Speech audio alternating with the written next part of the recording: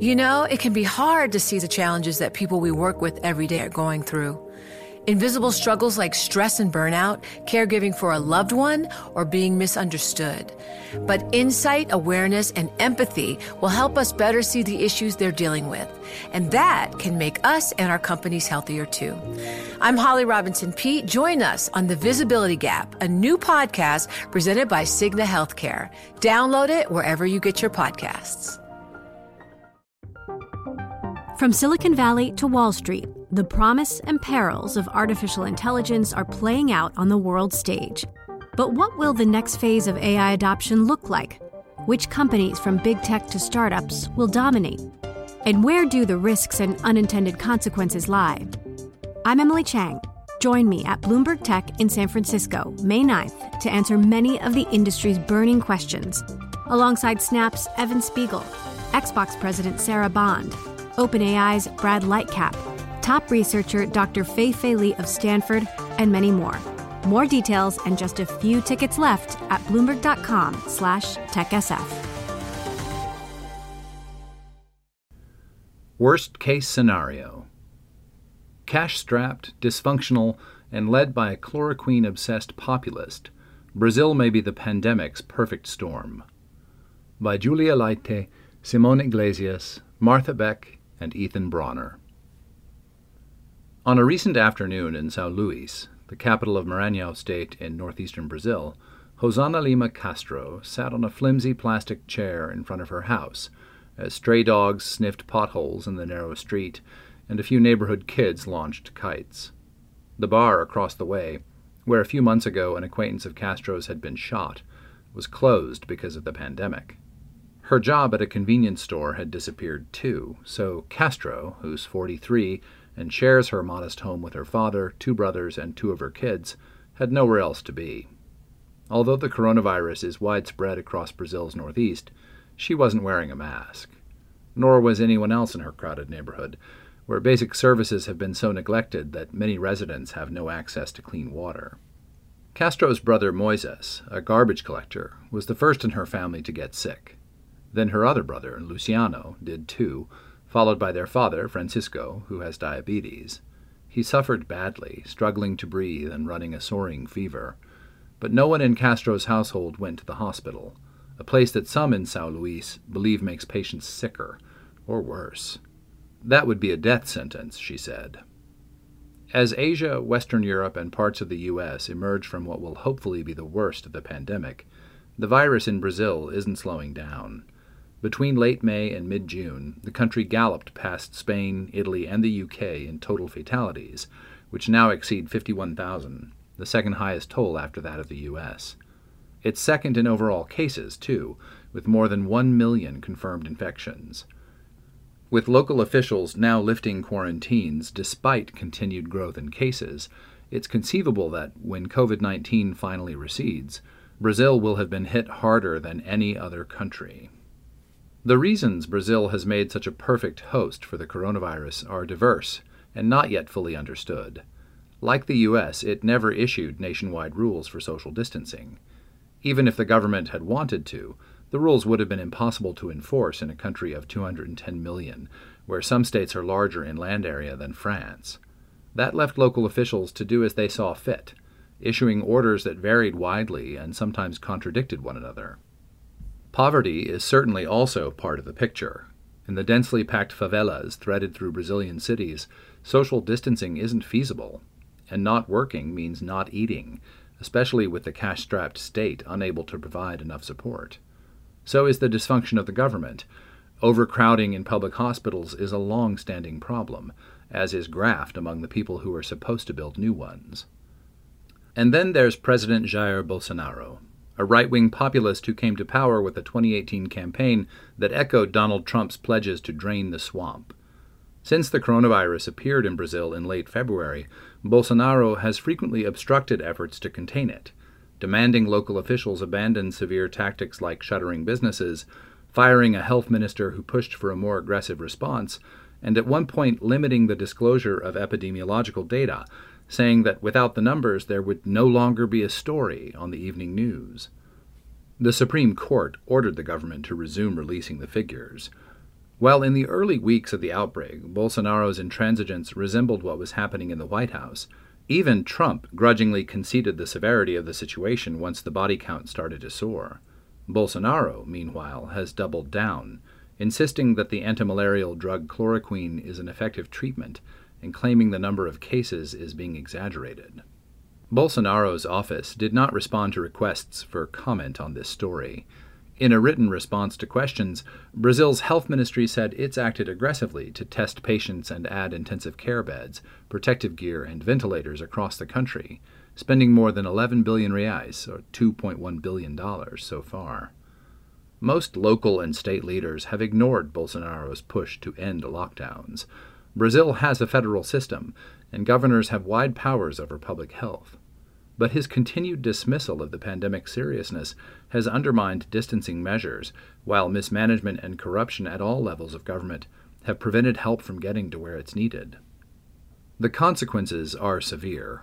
In Pará, a vast and underdeveloped state that neighbors Maranhão, COVID-19 has been killing about 50 out of every 100,000 citizens, more than double the national average.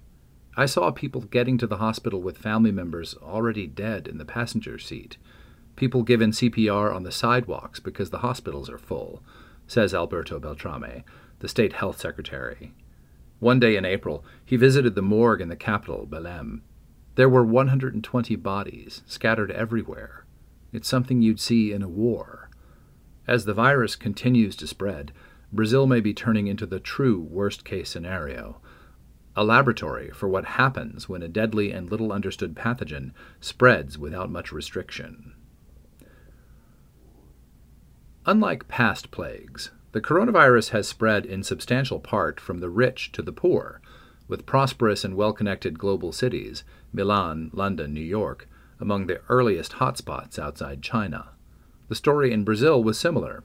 The first clusters emerged in São Paulo, Brazil's financial capital, in early March, as wealthy residents returned from overseas trips. One of the first so-called super-spreader events was the wedding of a social media star, held at a beachside resort in Bahia State on March 7th. A 27-year-old São Paulo lawyer named Pedro Pacifico, an Instagram personality himself, with hundreds of thousands of followers for a feed devoted mainly to literary recommendations, was one of the guests. He felt lousy when he got home, but figured he had an exceptionally bad hangover. When he found out that another guest had been diagnosed with COVID-19, Pacifico went for a test. He had it too, as he gradually learned did about 15 of his friends. But at that point, Pacifico says over a video call, the disease seemed more like a nuisance than a threat. He isolated at home, suggesting quarantine reading to his followers and trading virus stories with other well-off Paulistanos. It was the novelty of it, Pacifico says. No one saw it coming or thought it would be so bad. On the weekend of the Bahia wedding, Bolsonaro was in Florida, visiting Trump at Mar-a-Lago in Palm Beach. The two leaders' entourages took no real precautions, shaking hands and hugging as usual. The first person to test positive after returning home was Fabio Weingarten, Bolsonaro's communications chief. As everyone who deals with him knows, Weingarten is what Jerry Seinfeld would call a close talker, with a habit of leaning in when he speaks. 5 of the 8 people who sat at his table at a Mar-a-Lago dinner tested positive. In all, 30 people on the trip got sick. One was Alexander Fernandes, an athletic 44-year-old who's developing a grain export terminal in southern Brazil. After 4 days isolating in his apartment, Fernandes was so weak he couldn't walk to the bathroom. He went to the hospital where he was placed in intensive care. I couldn't pull the covers up in bed, he says. At one point, doctors thought he wouldn't make it. The nurse had to help me hold the phone so I could FaceTime with my daughters to say goodbye.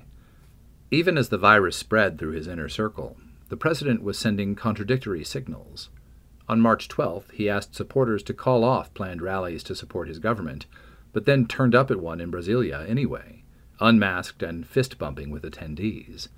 Later that month, he urged state governors to curb their quarantines and claimed that, even though he's 65, as a former athlete, he had nothing to fear from COVID-19. The virus is here, he said after walking around visiting shops one Sunday. We're going to have to face it, but face it like a fucking man.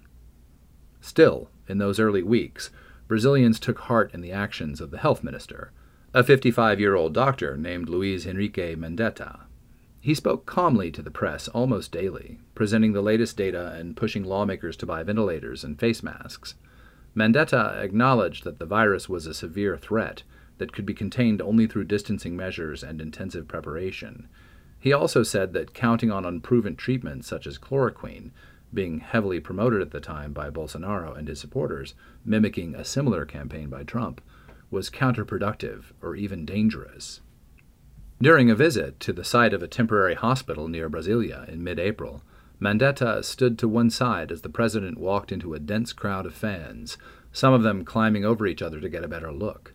One woman asked him to autograph her soccer jersey. After Bolsonaro obliged, she leaned in and kissed his hand.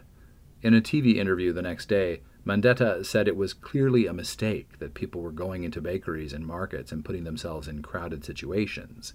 He didn't name Bolsonaro, but he didn't have to. A few days later, he was fired. Mandetta's replacement, an oncologist named Nelson Teich, quit after less than a month. He was replaced by a general. Bolsonaro is a former army officer and has named soldiers to several top posts, with no medical experience. With the national caseload nearing 300,000, the ministry issued guidelines allowing doctors in the public health system to prescribe chloroquine and its sister drug, hydroxychloroquine, for even mild COVID-19 cases. In its written response, the ministry said that it's following bioethical principles by making them available, and that Brazilians treated with the drugs have had good results. Toward the end of May, Bolsonaro shared some good news. The U.S. would be sending 2 million doses. The eve of Brazil's Valentine's Day, in mid-June, is one of the busier nights of the year at the Villa Roma Pizzeria in São Paulo's upscale Jardins district. In 2019, tables were booked solid a month in advance. But this year, owner Gabriel Pinheiro was standing alone wearing a black face mask behind the wooden bar, greeting deliverymen who came in one at a time and ventured no more than 10 steps into the restaurant. He'd put out a bottle of sanitizer next to a little sign instructing them to clean their bags before putting orders inside. The 2-story window at the back, normally lit to reveal the lush plant life beyond, was dark, while the second floor was filled with stacks of pizza boxes and new, simplified menus that are easier to clean than the thick booklets they replaced. Running a restaurant at this time of year is usually such a good feeling, Pinheiro said. Now it's depressing. Villa Roma has been closed to dine-in customers since mid-March, when São Paulo Governor João Doria defied Bolsonaro to impose what became a more than 2-month lockdown, though it was only loosely enforced. Delivery business, announced by computer beeps that prompted Pinheiro and his manager, Carolina, to shout orders into the kitchen, has helped the restaurant stay afloat, if barely. Sales have plunged to about 20% of the pre-shutdown level, and of 30 employees, only 10 are still at work. Desperate to cut costs, Pinheiro renegotiated his rent, asked suppliers for more time to settle bills, and took on tasks like buying goods and handling payroll himself. "We're about breaking even, but it's very tough," he said. "More and more restaurants are closing, and the state is not doing anything." Pinheiro is relatively lucky. Nationally, restaurants and bars had fired more than 1.2 million workers by early June, according to industry association Abracel. The organization's president in São Paulo, Percival Maricato, says that while about 80% of owners tried to get financing to tide them over, the vast majority were unsuccessful. Banks are supposed to be providing plenty of cash. Bolsonaro's government recently slashed reserve requirements to give them more room to lend, but bureaucracy, demands for collateral, and high rates have prevented companies from getting it. Many restaurateurs have simply run out of money. Unlike in the U.S. and Europe, the Brazilian government hasn't been able to provide much direct help to companies or individuals. Public finances were in severe trouble even before the pandemic. The result of decades of overspending by politicians of all ideological stripes and the lingering effects of a severe recession in 2015 and 2016. The number of public employees has more than doubled in the past 3 decades. Some are paid almost twice as much as equivalent staff in the private sector and receive outsized retirement packages, though Bolsonaro succeeded in passing a controversial pension reform last year. That kind of spending doesn't leave much for essential needs such as health care. The centerpiece of Bolsonaro's economic response is a 600 real monthly stipend for Brazil's huge number of informal workers, accounting for the bulk of the roughly 400 billion reais spent on emergency support so far. The government has also used an insurance fund to pay furloughed employees and provided emergency loans to states. The stipend, recently extended to run for 5 months, drew praise, but at a little more than half the minimum wage, it's not enough for many citizens to get by on, especially in big cities. Disbursements have also been delayed by problems including crashing computer systems and a shortage of bills for cash payouts. Bolsonaro has argued in speeches and on social media that, with millions of Brazilians living hand-to-mouth, a prolonged recession will be deadlier than the virus, and the only solution is to swiftly restart the economy. That's not really in his power, but his pronouncements still have a significant effect on people's willingness to endure and comply with ongoing restrictions. You have about 30% of the people who still support him and are influenced by his decisions, says Doria, the São Paulo governor. Once allies, he and Bolsonaro are now at odds, in part because of the president's criticism of his decision to lock down the state, which has more than 45 million people. If he doesn't wear a mask, why should they? Doria asks. His insistence on opening the economy is another layer of pressure. São Paulo began lifting its restrictions on June 1st, gradually allowing retailers and other businesses to reopen, though restaurants and parks are still off-limits. Health experts are concerned that, even in the first place in Brazil to experience a COVID-19 outbreak, it's too soon. The number of people in intensive care has declined, but cases and deaths keep growing, particularly in rural areas that were spared early on. Reopening now is a gross mistake, says Pedro Halal, the dean of the Federal University of Pelotas, who coordinated a large-scale study of how many Brazilians have been exposed to the virus. It estimated that 500,000 people in Rio de Janeiro have antibodies, 10 times the number of official cases, and that rates in some northeastern cities are much higher. It's like we're saying, let's go out and see just how bad the virus can get. In the working-class district of Nova Iguaçu, 40 minutes by car from Rio's glittering beaches, there's a construction site just down the road from an evangelical church, between a soccer academy and an aviation school. The building was supposed to be a temporary hospital for COVID-19 patients, and the state government had announced its opening in May. But a reporter for Bloomberg Businessweek who visited in June found it far from finished, with no obvious signs of ongoing construction, let alone patients. That hadn't stopped someone from papering a concrete wall at the edge of the site with posters touting the government's pandemic response efforts. It wasn't ready when we needed it most, said Oria Almeida, a middle-aged woman who was standing in the shade nearby. The facility seemed to have made little impression on the locals. A teenage boy who was selling oranges on a street corner had never heard of it. Waiting in line at an auto parts store, a man named Fabio Carvalho took it as a given that funds for the hospital had been misappropriated. The money has gone all over the place, he said.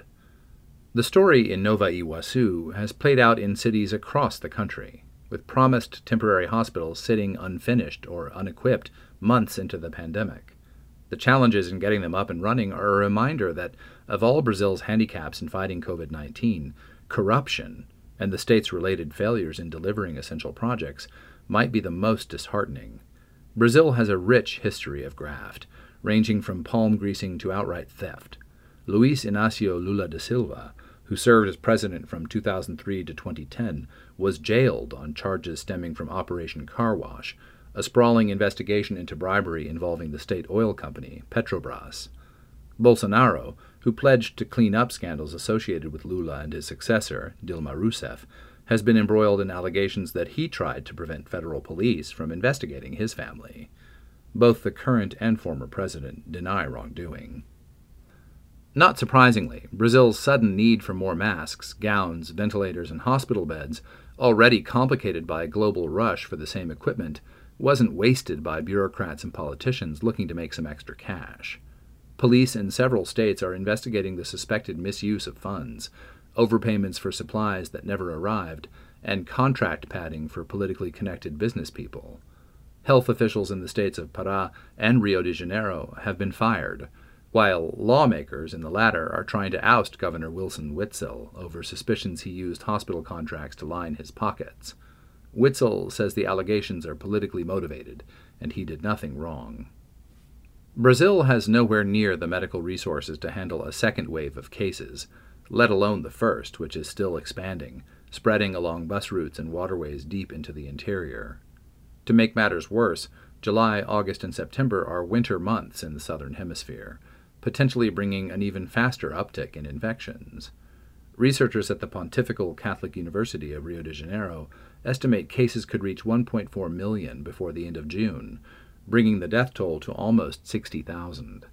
By mid-July, says the University of Washington's Institute for Health Metrics and Evaluation, Brazil will overtake the U.S. in per capita fatalities.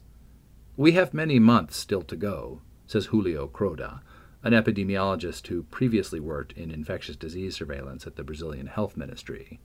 What's sad to see is that the curve is still steepening. With Peter Millard. Join Bloomberg in San Francisco or virtually on May 7th for The Future Investor, Data-Powered Transformations. This 2024 event series will examine how data is not only playing a pivotal role in investment decisions, but serves as a driving force behind the construction of innovative, investable enterprises. This series is proudly sponsored by Invesco QQQ. Register at BloombergLive.com/futureinvestor/radio.